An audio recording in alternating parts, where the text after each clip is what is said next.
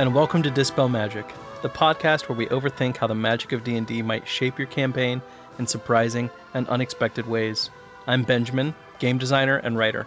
And my name's Dane. I'm a dungeon master, podcaster, and voice actor. Today's episode. Another spell nobody wants to take. I wouldn't say that. This is one of my personal favorite spells, actually. Yeah, but you've got nostalgia for it, right? Right. Almost purely, entirely from nostalgia, yeah. Okay, we're doing Tensor's floating disc. Right. Let's not beat around the disc about this. Right. What about it makes you nostalgia kick? Back in the day when you played AD&D, that people were actually caring about encumbrance and all that stuff. So it was a useful spell back then. You really had to be thinking about it. And at level 1, you probably didn't have the money to buy a horse or any henchmen to carry your stuff around. So Tensor's floating disc was how you got all that sweet loot out of the dungeon. Easy peasy. Easy peasy. Nowadays, you just carry it. Yeah. Yeah. I took this spell by accident in a recent campaign because it was a ritual spell. I was a warlock, and I took this thinking I'd be able to stand on it and I'd be able to zoom around or, whatever. You'd have a lot more utility if you could have any amount do that. In this setting. It would have any amount. Yeah. I ended up using it to carry a dead body out of a sea cave. There you go. Because it's pretty good. It would be tough to climb on the rocks and, yeah, so it came in handy. It did. There you go. But at the same time, we got some tricks up our sleeve. Some things in the pipeline.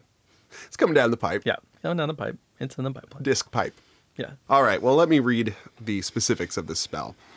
Tensor's floating disc is a first-level conjuration spell available to wizards. It takes 1 action to cast, has a range of 30 feet, and a duration of 1 hour. The spell text says, this spell creates a circular horizontal plane of force, 3 feet in diameter and 1 inch thick, that floats 3 feet above the ground in an unoccupied space of your choice that you can see within range. The disc remains for the duration and can hold up to 500 pounds. If more weight is placed on it, the spell ends, and everything on the disc falls to the ground. The disc is immobile while you are within 20 feet of it. If you move more than 20 feet away from it, the disc follows you so that it remains within 20 feet of you. It can move across uneven terrain, up or down stairs, slopes, and the like. But it can't cross an elevation change of 10 feet or more. For example, the disc can't move across a 10-foot deep pit, nor could it leave such a pit if it was created at the bottom. If you move more than 100 feet from the disc, typically because it can't move around an obstacle to follow you, the spell ends. There you have it. There it is. Pretty straightforward. Yeah, I mean, it's a carrying apparatus. Right. Invisible, magical, carry 500 feet. I did not get the impression it was invisible. Oh, I always imagined it being invisible. I always imagined it being yellow. I've just always pictured it being yellow. Yeah, it doesn't say. It just says of force, huh? Yeah, that's true. Yeah, horizontal plane of force. But it would be weird if it wasn't. Because, it floats 3 feet above the ground. It would be like a tripping hazard if it were invisible. Mm-hmm. I like the idea that it's invisible. I like the idea that it's yellow. Yeah. So... Do you think the yellow comes from the old Dungeons and Dragons cartoon where energy things I've never seen that. Oh, no. So okay. Probably not. Yeah. Just energy things being I have no idea yellow. why it would be yellow. I don't particularly like yellow as a color. But that's what's in your brain. That's just what's in my head. Yeah, I've always pictured it as yellow. Hey, if you have an idea for what color Tensor's floating disc would be, you can tweet us at Dispel Magic Pod on Twitter. Can't wait to see... all those colors. Yeah, all the colors that we get off that. So the expected uses of this are pretty expected. Hauling loot out of a dungeon, maybe moving substances that are dangerous or taboo to carry. You mentioned carrying a body out of a sea cave. A lot of cultures would have restrictions around who can move a dead body or how it should be moved. So somewhat mitigates that. And then also another way in which you might have a dead body might be your buddy that you got to pull out of this dungeon to get resurrected later. Yeah. Get thee to a temple. Yes. Oh, boy. Or the other wizard, because wizards at this level die real quick. Yeah, I know. I mentioned that I used to use this in AD&D, and I definitely had a wizard who was actually not strong enough to carry his own gear and so used this to just as a method. Yeah, well, that's how he had to walk around because, He was weak. He was weak. Yeah, he was very weak. He was a weak one. Because I rolled stats, and I think I had like a 6 or a 5 strength or something. It was bad. Is that how stats worked back in the day as well? You can still roll I mean, that's a variant rule, but you can still do that in 5e. But that was the norm back then. Interesting. In those days. Oh, man. Yeah. Way back when. So, because 5th edition and the way people are telling the stories these days, encumbrance is something people don't really want to deal with. It encumbers them in terms of storytelling. So, what are some ways that you came up with for making this relevant? Yeah. Well, I wouldn't go so far as to call it relevant. That's a strong choice of word. Thank you. But I will talk about the shenanigans, the unexpected uses, as I like to call it. Mm-hmm. And so a few things first. The shenanigans that stem from the spell, like every spell with a ritual tag, it's going to somewhat rely on the ritual tag. There's no upper limit on how fast this thing can move. It has to follow you within 20 feet.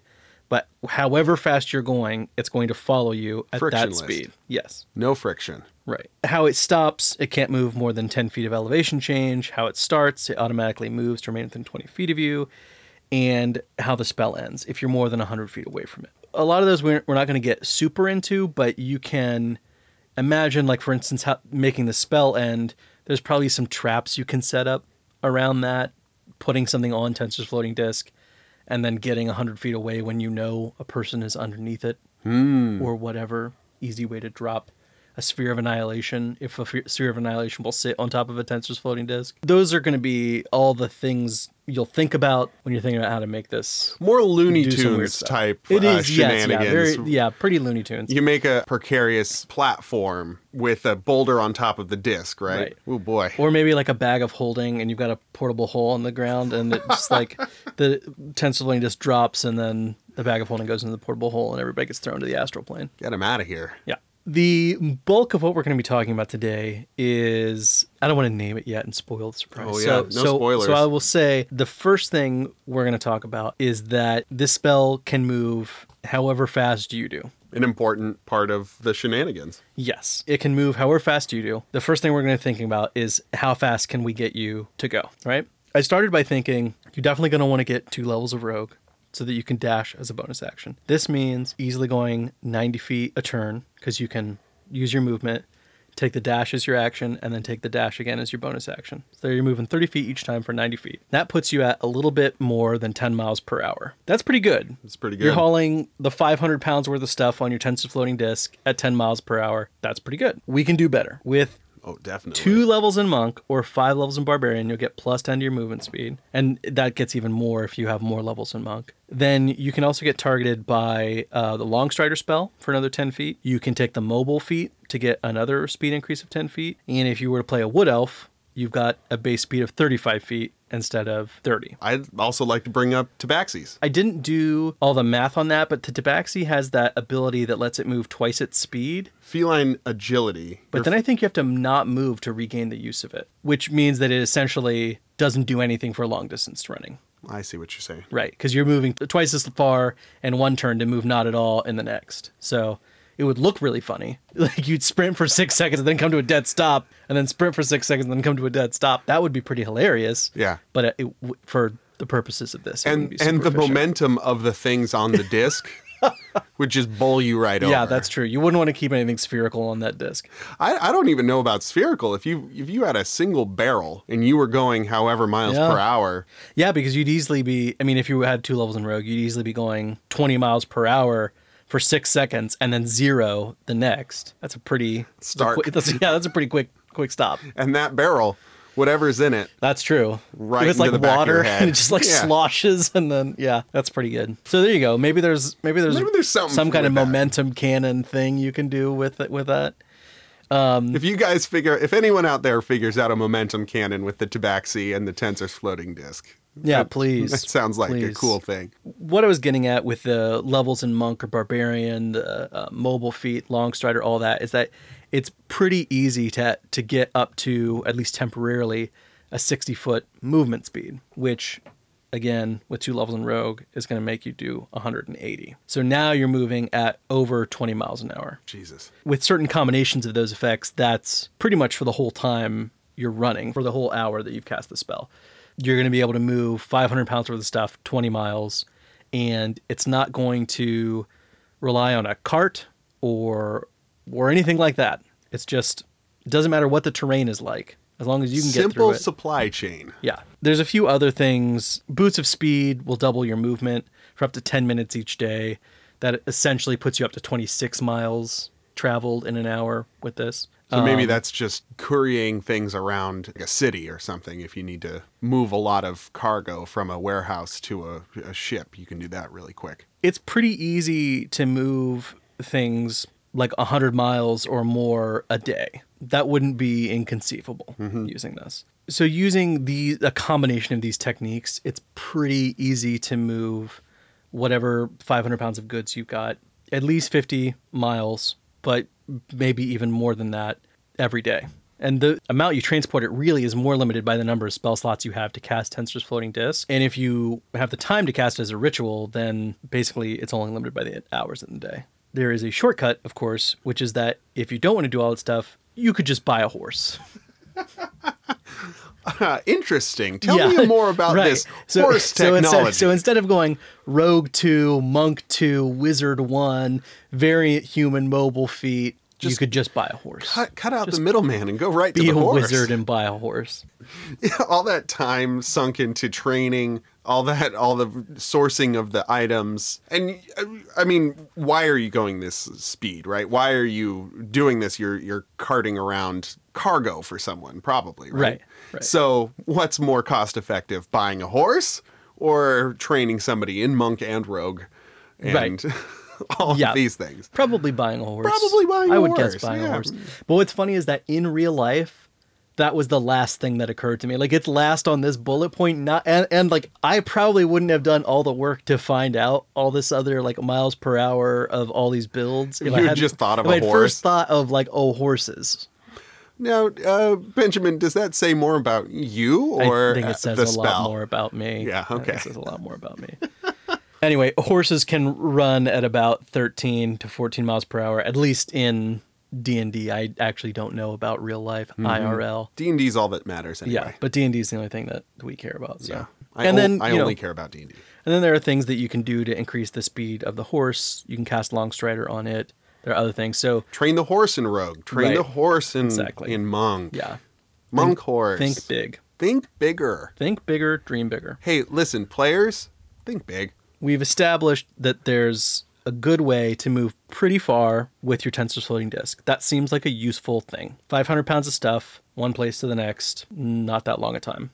Obviously better than a wagon, right? Right. Because with a wagon, you've got to deal with the road. It could break down. It could break down. It's a target for people, all that kind of stuff.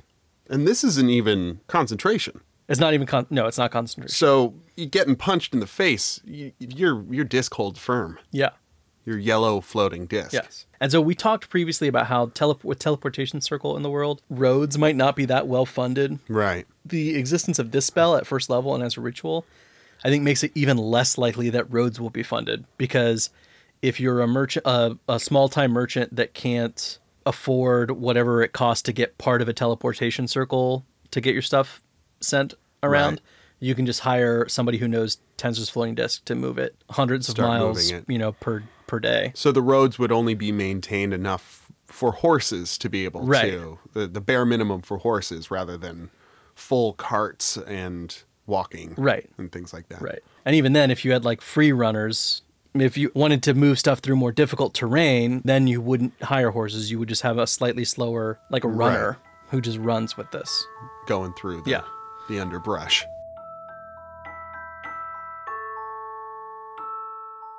Hello, friends. Dane here, saying thank you for listening and sharing our show.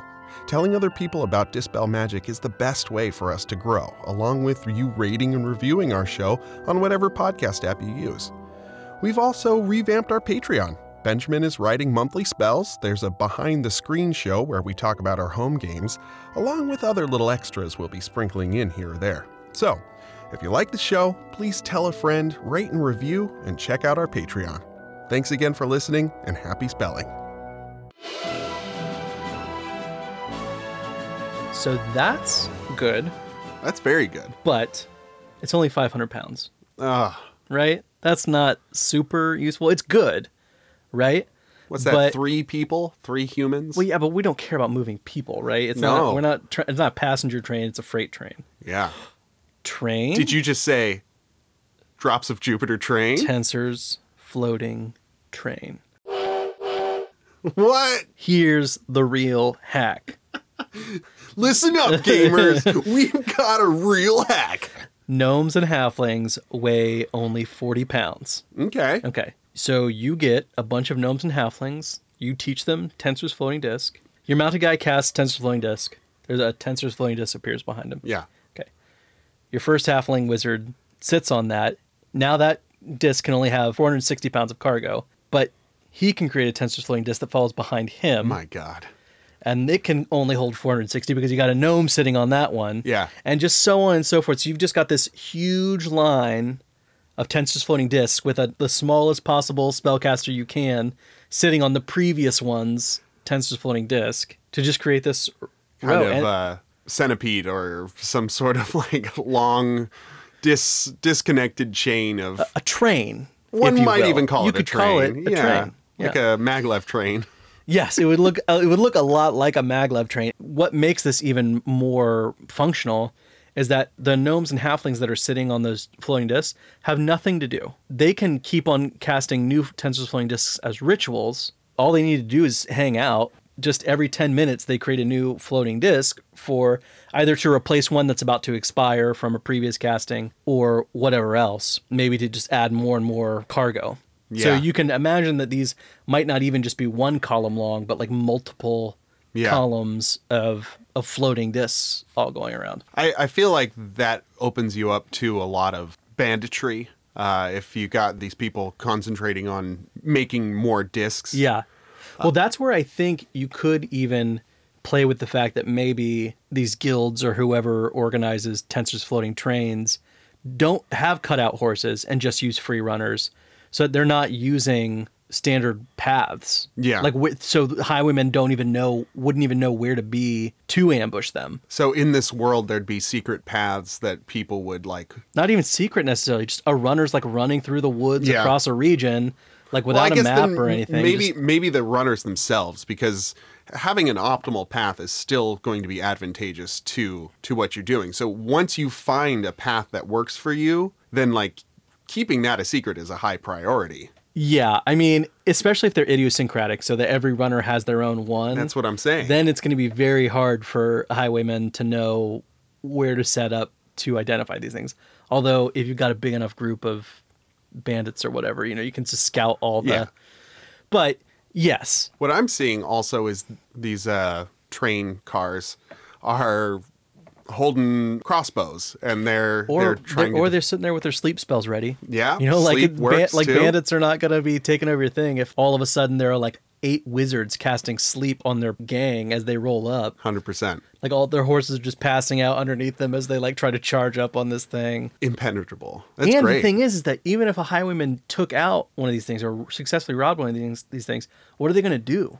Yeah, they've got too much weight. Yeah, then are they going to be the their own train, their own wagon or something? But there's not going to be a road because Yeah. there's no reason for there to be a road. It's an interesting new dynamic that would occur in terms of these trade paths and hierarchy of runners. So people who know how to traverse better than others, and probably be a pretty penny to hire these people as well. Yeah, no, I think that's what is pretty funny to me is that there's 2 distinct jobs that this makes. One is just small person.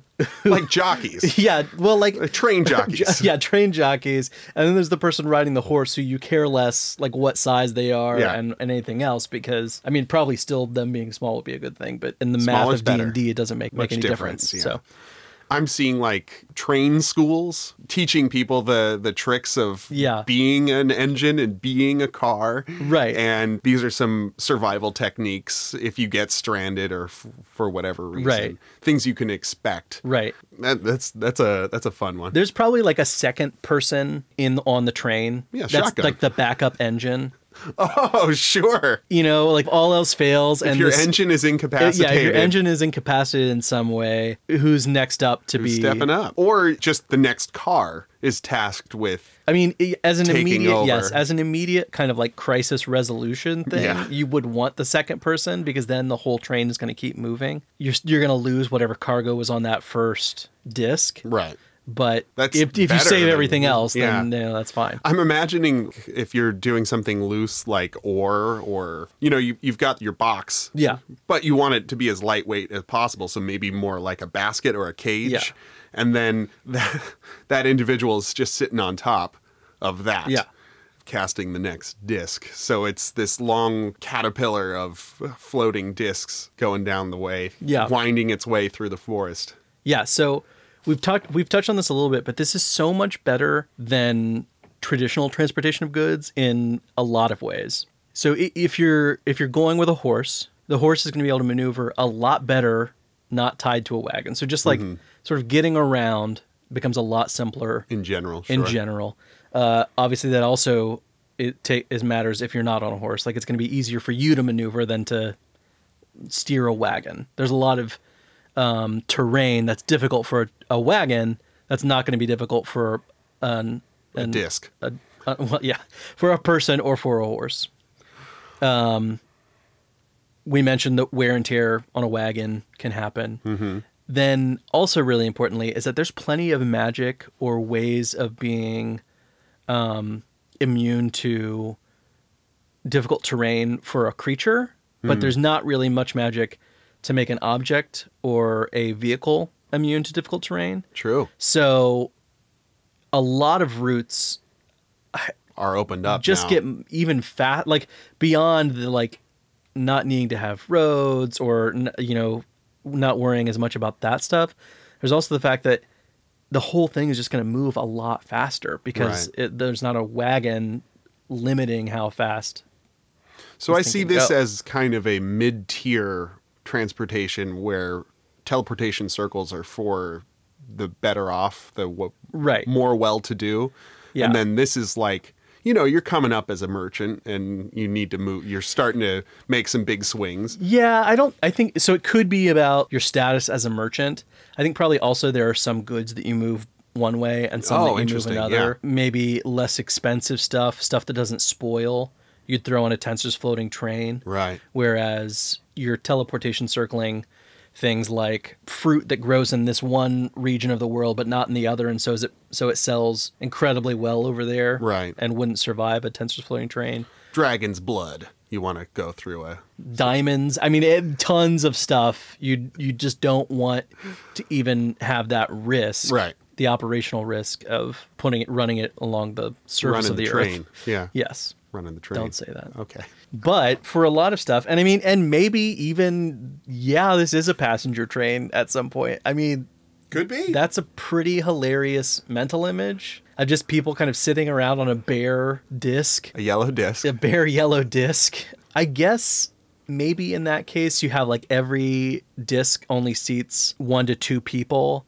And you also cast Unseen Servant as a ritual and maybe have some coffee and some snacks there so that they're just like chilling out. Well, I see that as business class. If you have a chair, then you must have paid a little bit extra. Right. And then first class is you have an Unseen Servant as well. And they're pretty private discs too. Like if you could find some way to put like a covering on top. Yeah, a light covering. They'd be pretty private discs because they're 20 feet apart from each other. Sure. So like a covered wagon type of deal, like a Calistoga wagon with the big light frame with the canvas over it. Right.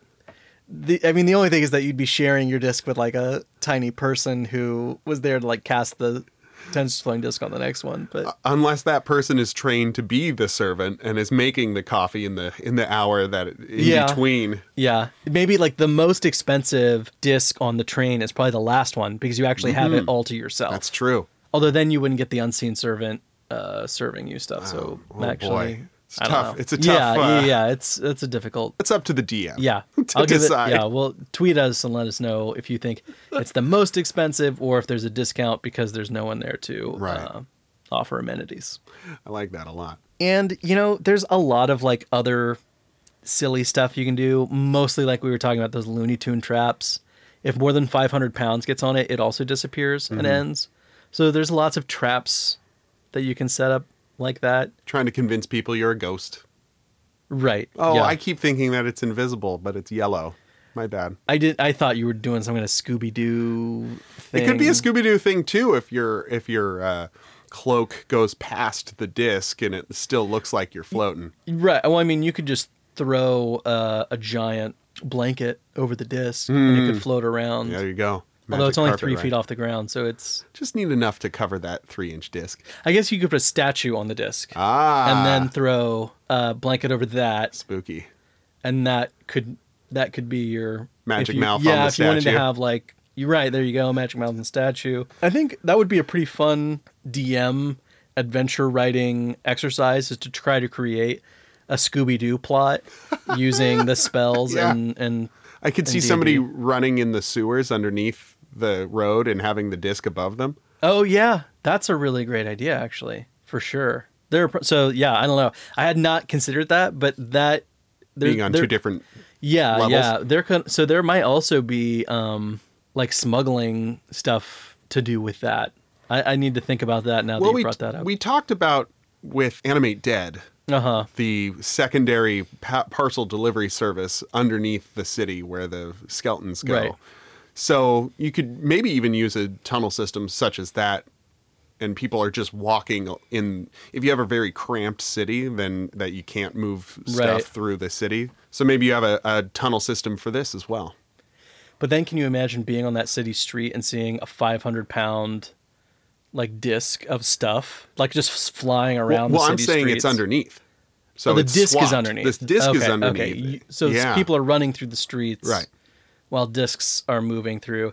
I feel like all that takes is two people going that opposite direction to have like a crash down there, and then like you wouldn't know it necessarily. Maybe not know it. I think that people would have to be designated as like discers or something like that, and so you got to give them a wide berth. Right. They know to give each other a wide berth. Maybe there's like multiple levels of tunnels or concurrent tunnels, and you've got to wear a certain color of shirt so that you know which tunnel tunnel you're in, so that you can't run past a person with a red shirt if you're wearing a red shirt because it's going to cause a collision. Right. And you're going to get fired. Yeah, you might. Oh boy. If they find out, if your boss finds out.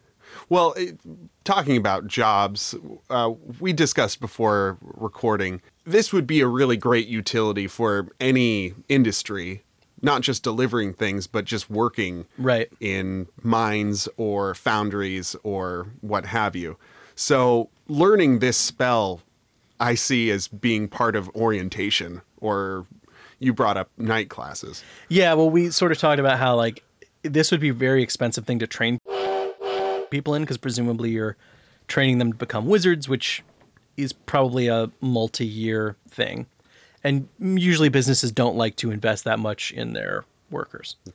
So I can imagine like you work in the mines all day, and then your job offers night classes where you can train to be a wizard so that you can join the Tensor's floating train that moves what's mined to the nearest city for processing. Or at least around the facility, right? Because I could see moving 500 pounds of stuff around a facility being useful as well. So maybe not if you've got a family at home and you don't want to travel so much, but you got to get out of this dead end job. So you're going to learn Tensor's and the pay's better. Yeah, you get a little bump. I mean, there's a lot of dignity. Obviously, I'm not saying there's not dignity in mining, but I am saying you get a little more respect. Right. You get a little more self-pride as well. Well, I just mean, I think it probably affects your social status to move from a miner. You're on Team Tensor. To a hedge mage. I would think that's a like social mobility. That's an upward move, as I'm guessing. And we've talked about a lot of other utility things, like learning mending might be a part of this upward trajectory. Well, I think that'll probably wrap us up for Tensor's floating disc. If you have any other ideas of how Tensor's floating disk could impact your setting, please let us know on Twitter. You can also email us, but we're at DispelMagicPod. Benjamin, where can people find you? You can find me on Twitter at SterlingVermin or on the internet at sterlingvermin.com. And you can find me wherever you want, all over the place, at Dane in Danger. Just search it. You'll find it. Thanks so much for listening. We'll see you again after your next long rest.